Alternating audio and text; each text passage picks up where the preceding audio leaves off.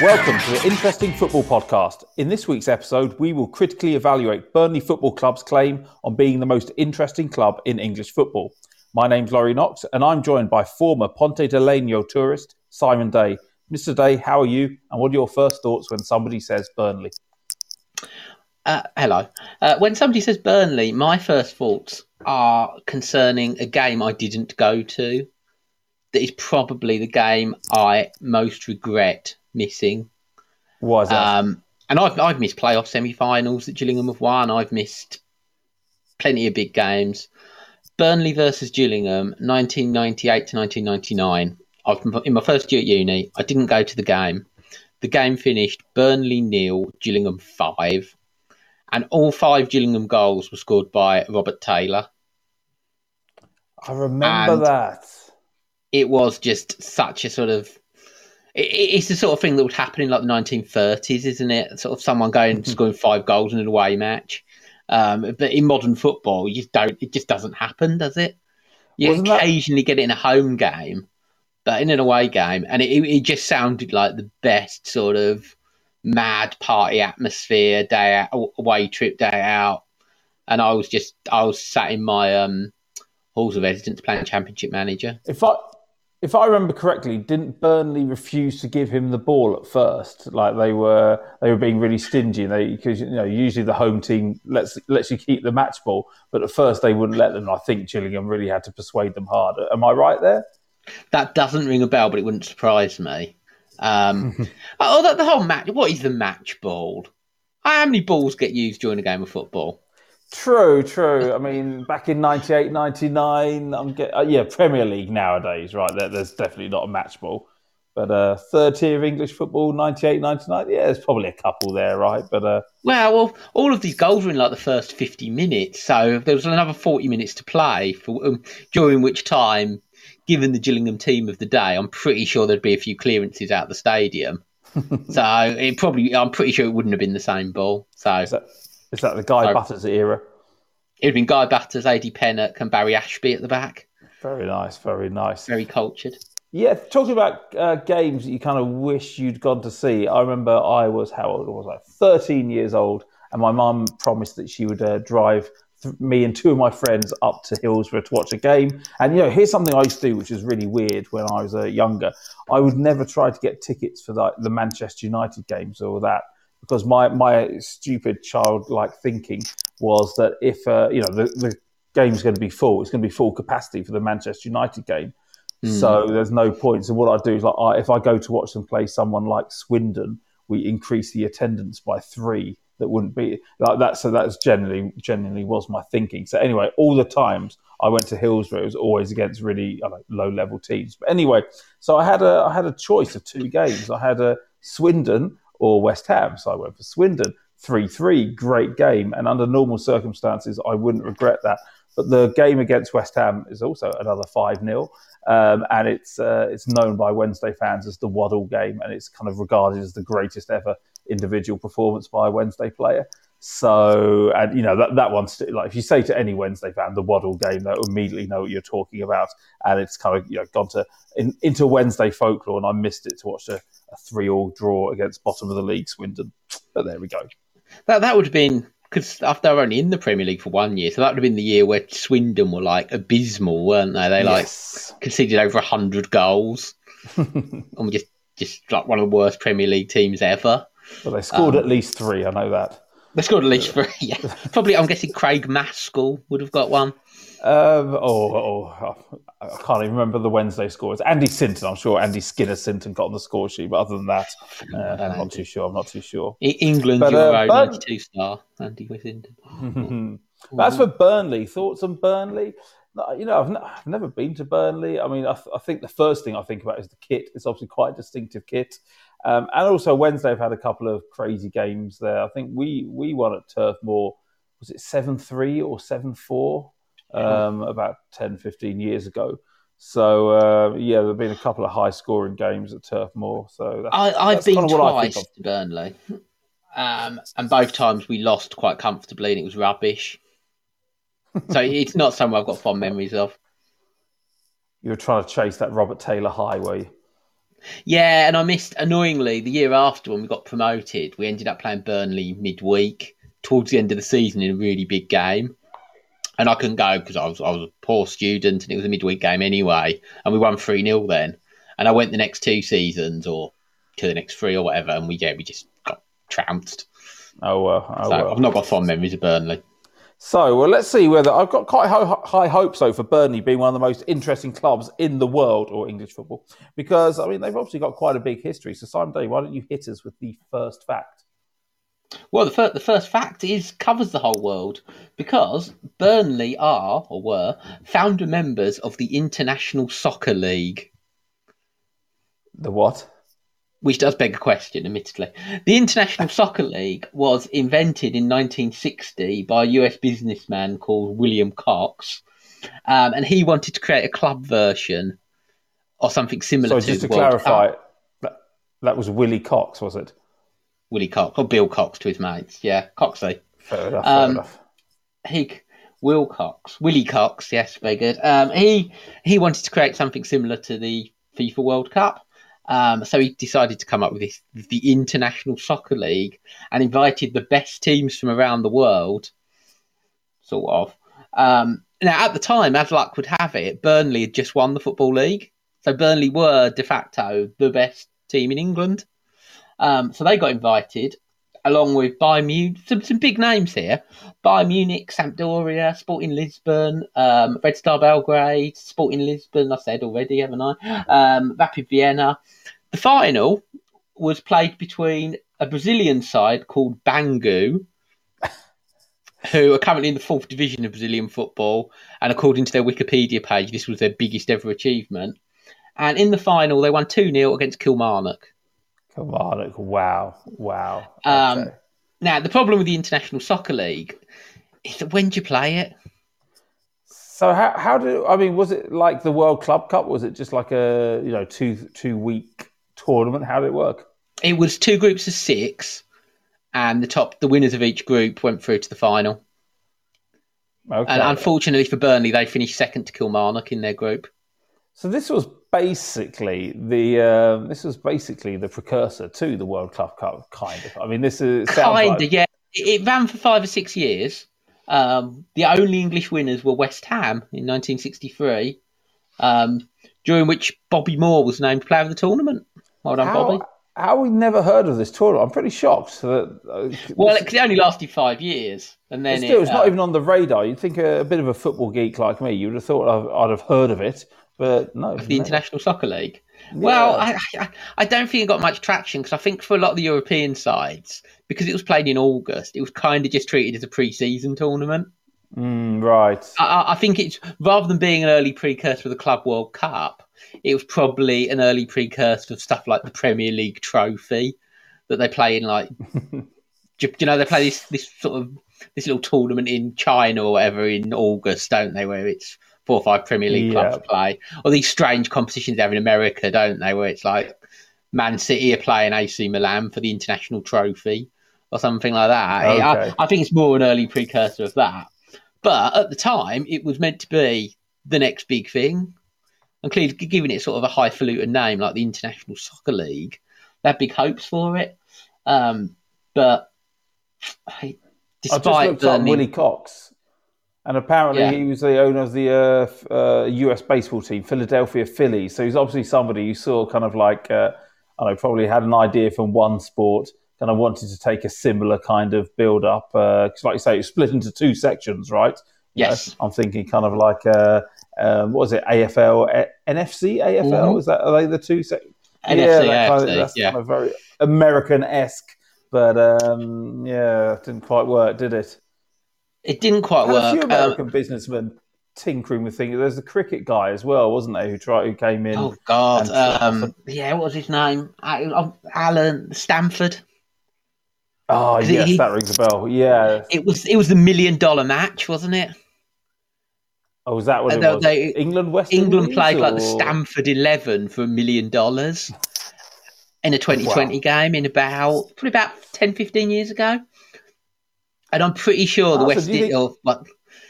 Alan Stamford's team won by 10 wickets, and it was like a real non-event of a game. And then 2 months later, he was in prison, wasn't he? Stanford helped kind of nudge 2020 along? No. No, I fair think enough, if he hadn't come along, would 2020 be bigger, smaller, or about the same? I'd say about the same. Fair enough. It was just a fairly farcical side venture by a criminal. Right. Talking Was Willie Cox a criminal? Not to my knowledge, no.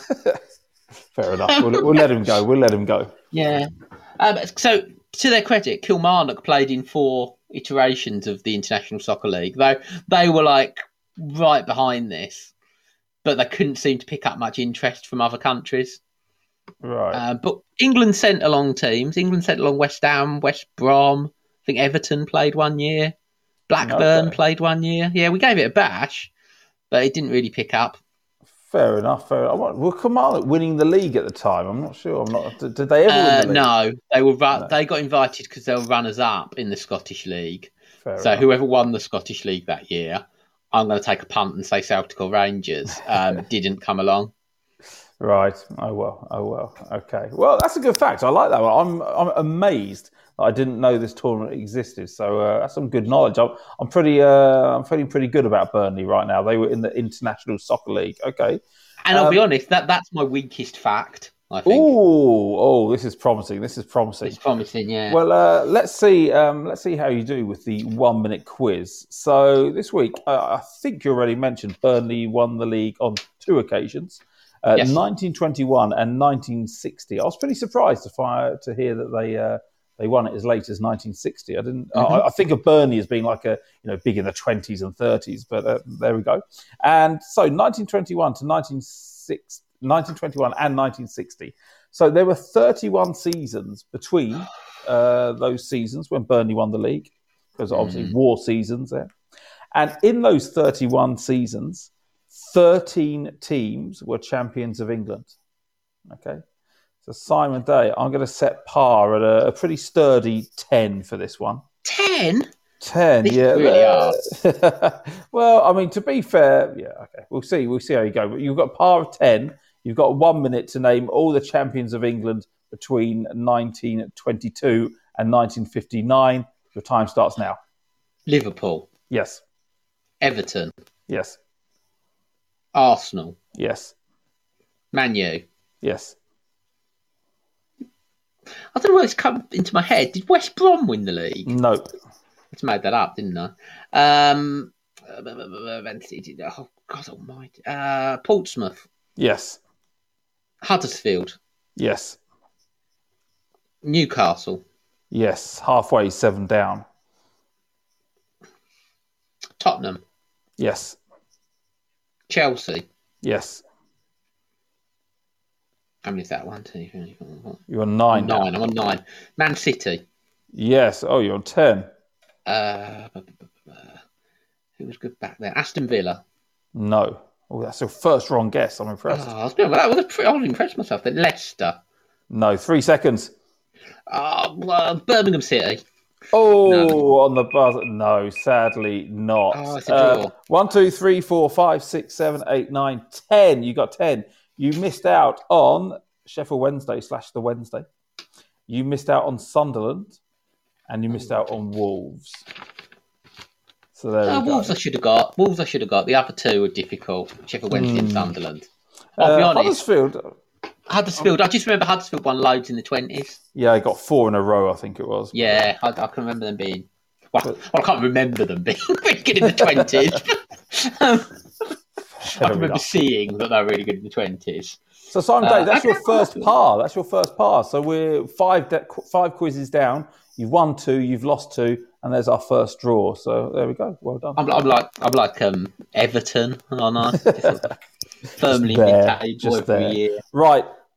So I'm pumped for the second fact because you promised me this is going to be a good one. Okay.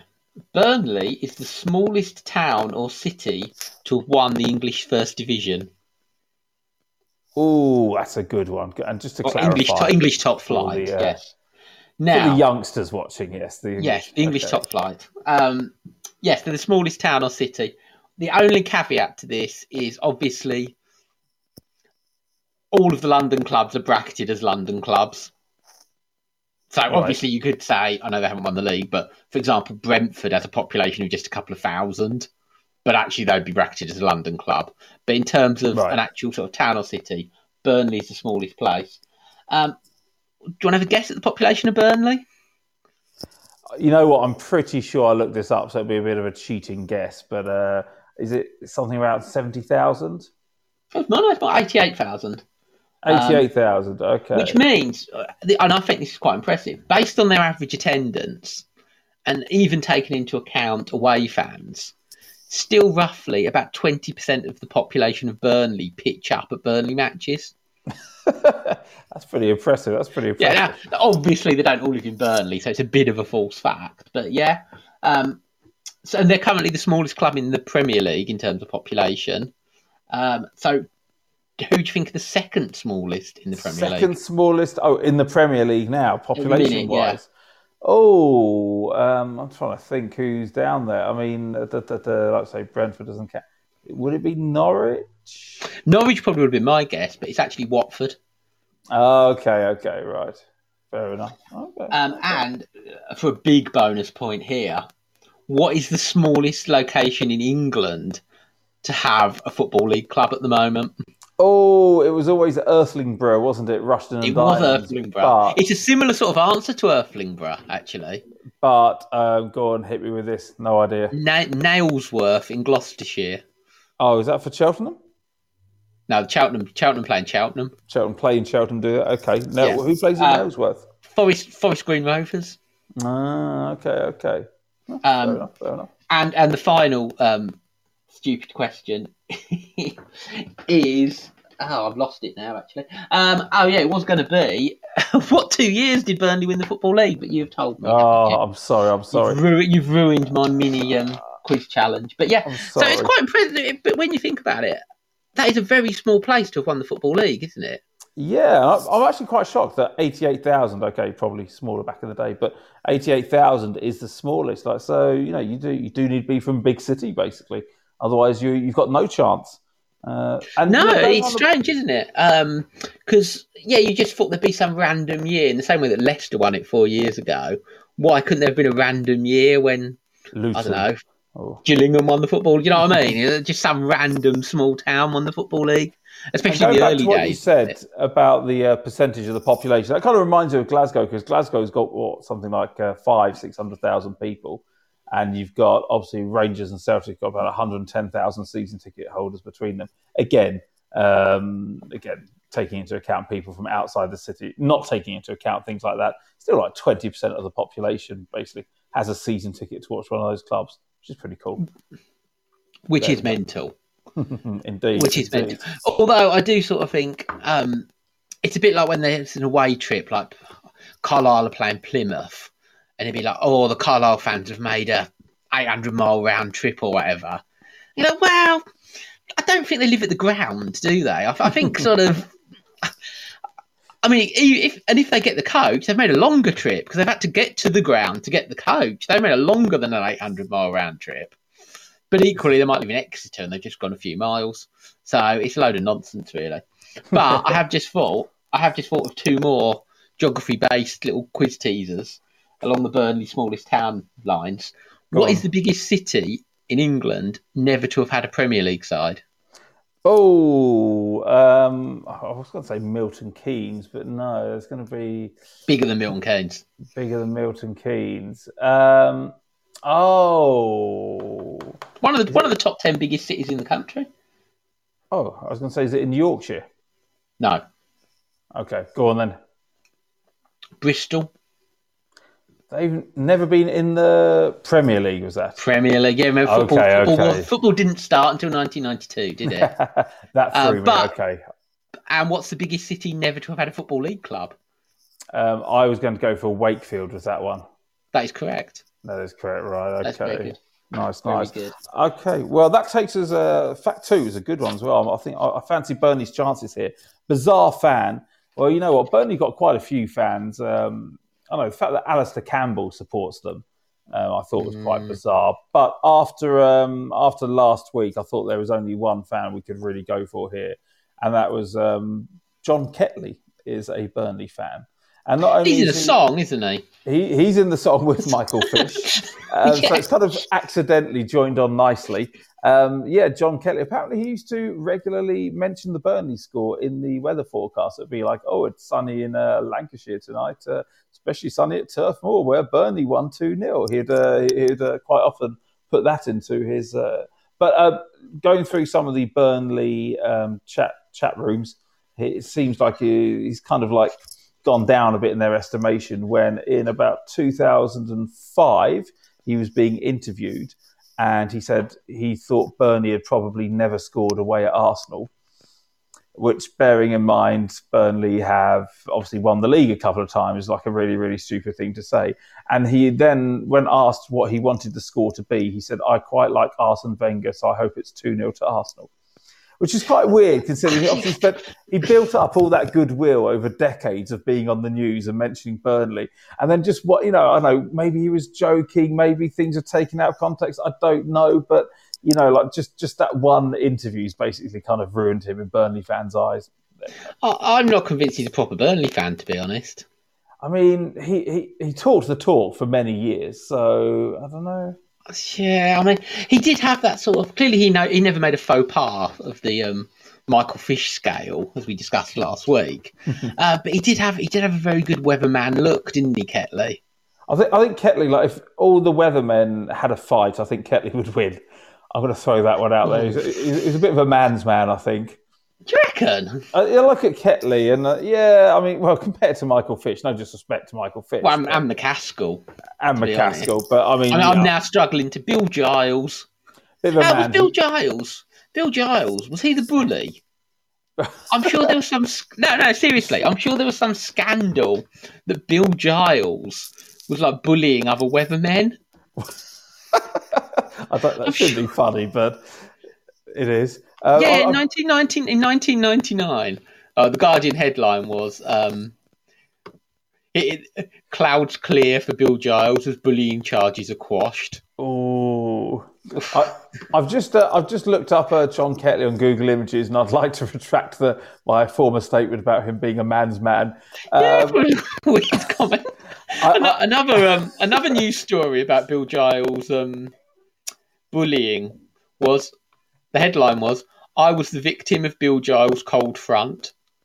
Oh, I like that. That's a decent headline. And from The Independent, here is the weather report. Giles guilty of bullying.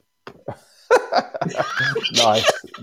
With a little appeal coming later. Nice. Ketley, I think Ketley would take Giles. I think if they have a Royal Rumble, my money's still on Ketley. I don't know, Giles. Well, yeah, but Giles has got form, hasn't he, now? Yeah, I mean, I suppose... referred to by the Oxford Mail as Bully Boy Bill lashes BBC egos. Yeah, but bullies are usually quite big cowards, aren't they? So I think if Ketley just landed a quick jab in the face, Giles would be crying off into his weather reports. And I'm still going with Ketley on this one. What do you think? I just wonder what do you think the bullying manifested in in the weather reports? He'd change the screen at the wrong time when they're trying to do their weather forecast, or piss around with a map or something. Yeah, or maybe who are Burnley's big rivals? Blackburn. So maybe Bill Giles would always say, "Oh, the weather over Blackburn," and always ignore Burnley. Little kind of snide bits of little snide one-overs like that without maybe. Giles. So there we go. Our bizarre fan. I mean, Burnley. A few. There are quite a lot of people like Edward Heath who had basically visited Burnley once. There are quite a few people like that cropping up. But I've forgotten his name now. The weatherman Ketley. He actually had some form over many years. And given that Michael Fish was it last week, I thought we had to go here. So there we go. Our bizarre fan this week is John Ketley. Mr. Day. Let's hope number 3. Let's hope Suzanne Charlton is a fan of Chelsea. Carry on the feedback. Fact number 3 is Burnley goalkeeper Happy Jack Hillman in 1899 became the first player ever to be found guilty of match fixing. Ooh, 1899. 1899 to 90. sorry, to 1900. He was found guilty of match fixing. What happened was, in the last game of the season, Burnley needed to win to stay up. They were playing Notts Forest. He offered Notts Forest players £2 per head to, inverted commas, take it easy. £2 per head, based on the RPI, £2 per head equates to about 150 quid in new money. Nice. Unfortunately, they didn't take him up on the offer, and Forest were 2-0 up at half time. At which point, Happy Jack Hillman went into the Forest changing room and upped his offer to £5 per head. Forest won 4-0. Burnley were relegated, and Happy Jack Hillman was banned for a year. Was it a straight shootout between Forest and Burnley? Was that the? No, Forest had nothing to play for.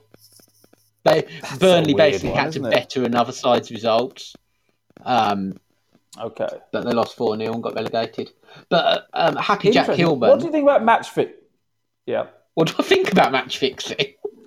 In nowadays, do you think it's an issue? Because you often hear stories about that. Or in our lifetime, do you think match fixing's been a big thing? Not so much match fixing. I think spot fixing, probably more so, because that's a lot easier to do. Throw-ins and you can bet on like what side will get the first throw-in in a game, couldn't you? And like the team just boot it straight out of play. Which that happened for quite a few years in the mid-90s. I remember Sky Sports with Andy Gray talking about this is a great new tactic, like puts the defence under pressure, and then it just came out that no, they would just both teams would get together before the match and say, look, whoever gets kick-off, boot it out straight away. We'll all bet a couple of grand on it. Yeah. Well, it's the thing is now with like live betting. I mean, football's probably a bit harder than some sports, but with live betting, in-play betting, sports like cricket and tennis are just so open to it, aren't they? It's like you can bet on the outcome of the next ball in cricket. So if you're the bowler, you could just hurl down a wide, couldn't you? Now, I'm not saying that happens because obviously they're rigorous and it's all sort of, they have to go through rigorous training, blah, blah, blah, and it's all above board and it's not an issue. But it would be so easy to fix, wouldn't it? Yeah, one of my brother's good friends, who's quite a big comedian, so I'm not going to mention the name, but I'll tell you off air. He basically did that for a while. His friend used to go to tennis matches, and they would just have a live link. And because it's quite obvious in tennis, you can probably tell just before, if you're at one side of the court and I've just got an easy tap onto the court before the point is officially called, you can quite clearly bet, can't you? So if you're watching it live. Yes, as you say, it was very, very easy, and this guy, he made a lot of money doing that. There we go. If it's legal, it's legal. Legal. Just like it wasn't Paul Chuckle, was it? It was not Paul Chuckle, sadly. No. No. I'm out of ideas now. Anyway, so Happy Jack Hillman, he had a bit of previous on this front. The season before, he was playing at Dundee. And Dundee suspended him for not trying. Oh, okay. That sounds ominous. So, I mean, but I did sort of think, but in 1898, did goalkeepers, this sounds really silly, did goalkeepers dive around much? Because that's a good question. Clearly, there's no footage, but I could sort of remember seeing footage of like cricket in the 50s or whatever. And fielding was very lackadaisical. It was like, if it weren't straight at you, like 78% of fielders would just sort of stick a foot out to stop it. If that didn't happen, shrug the shoulders and trot after it. There was no diving around. But I don't know whether... Yeah, good question. Were 19th century goalkeepers like just when you stick the kind of kid who can't play football in goal and he just stands there? Well, or was it sort of regarded as being poor form? And sort of non-Corinthian to dive for the ball. It's a bit sort of ungentlemanly. It's bad manners to try and dive. The other interesting fact about Happy Jack Hillman is that I have no idea why his nickname was Happy, but also he has one England cap because he's rich. Well, I suppose, yeah.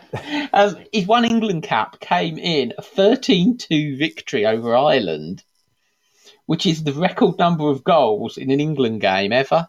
Now, given Happy Jack Hillman's other form, I think we might have to call into question what happened during this game. But what were Ireland's 2 goals like? Okay. I've not seen the archive footage of them, but because match fixing's obviously been a pretty big thing in Italy, right? I mean, Juventus obviously got booted out of Serie A.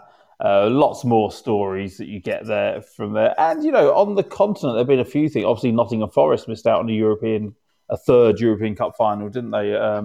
Who was the team? It was a Belgian team, wasn't it? Dundee United also got conned out of the Asian. Yes. Was that Juventus as well? Or it might have been, it was an Italian team who, they won 2-0, didn't they, at Tannadice? And then, So, but it's always a shame that these things take so long to come to light, don't they? That it becomes sort of not irrelevant, but it's sort of the people who have been screwed over by it. It's too late for them, really, isn't it? It's like when these people get their 4th place finish in the Olympics upgraded to a bronze medal because someone's been chucked out for drugs 4 years later. Okay, I'm sure it's lovely that they've won a bronze medal, deservedly so, but it ain't exactly the same as finishing in the top 3 in the Olympic Stadium, is it, or whatever? No. Just probably on that note, have it sent to you in the post. It's not the same, is it? That note, if you ever see a Korean man finishing 4th in the Olympics looking upset, bear in mind it's an extra level of devastation. Because yes. they get a military exemption. So not only have you just missed out on your childhood dream that you spent your whole life training for, you've also basically just been in prison for 2 years. So I should be laughing when I say that. But finishing 4th, if you win any medal at the Olympics, you get an exemption from the military. So if you finish in 4th place, that's just a double kick in the testes. So I bet there's loads of Korean teenagers just really desperate to get good at a sport, aren't they? And just trying their hand at everything. Yeah, in fact, one year it was the or you can get a gold medal at the Asian Games, and one year, the football team, they just missed out. I think they were runners up in the Asian Games, and just see them sitting there, all of them just absolutely devastated as a group. Just okay, well, guess we'll go in the army then, boys. That's like you are. I mean, it's not the same, but he's one step away from being sent to prison for not winning, isn't it? It's yeah. I mean, dear me. There we go. But okay, that's a fantastic fact. So let's just quickly recap the facts. We've got the betting scandal. We've got the International Soccer League, and the other one was the smallest town ever to win the Football League. Smallest town to win the Football League. Yeah, that for me is the most interesting fact, just from a purely interesting point of view. It's not particularly funny. There's not a lot of chat around it, but in terms of an interesting fact, that's an interesting fact. I'll give you that one. So obviously, bizarre fan owed Ketley. So the question is, we've got Arsenal. Okay, so what do we do? Arsenal. Obviously, bizarre fan. We've already said that's gone. Arsenal have won that one. In terms of facts, what have Arsenal had? They've had their first team broadcast on the TV, the radio, and 3D. Yeah. Huey Lewis and the News was the catalyst for Thierry Henry joining Arsenal. And the third. So what are we thinking? Burnley or Arsenal? Right, I'm going to be honest.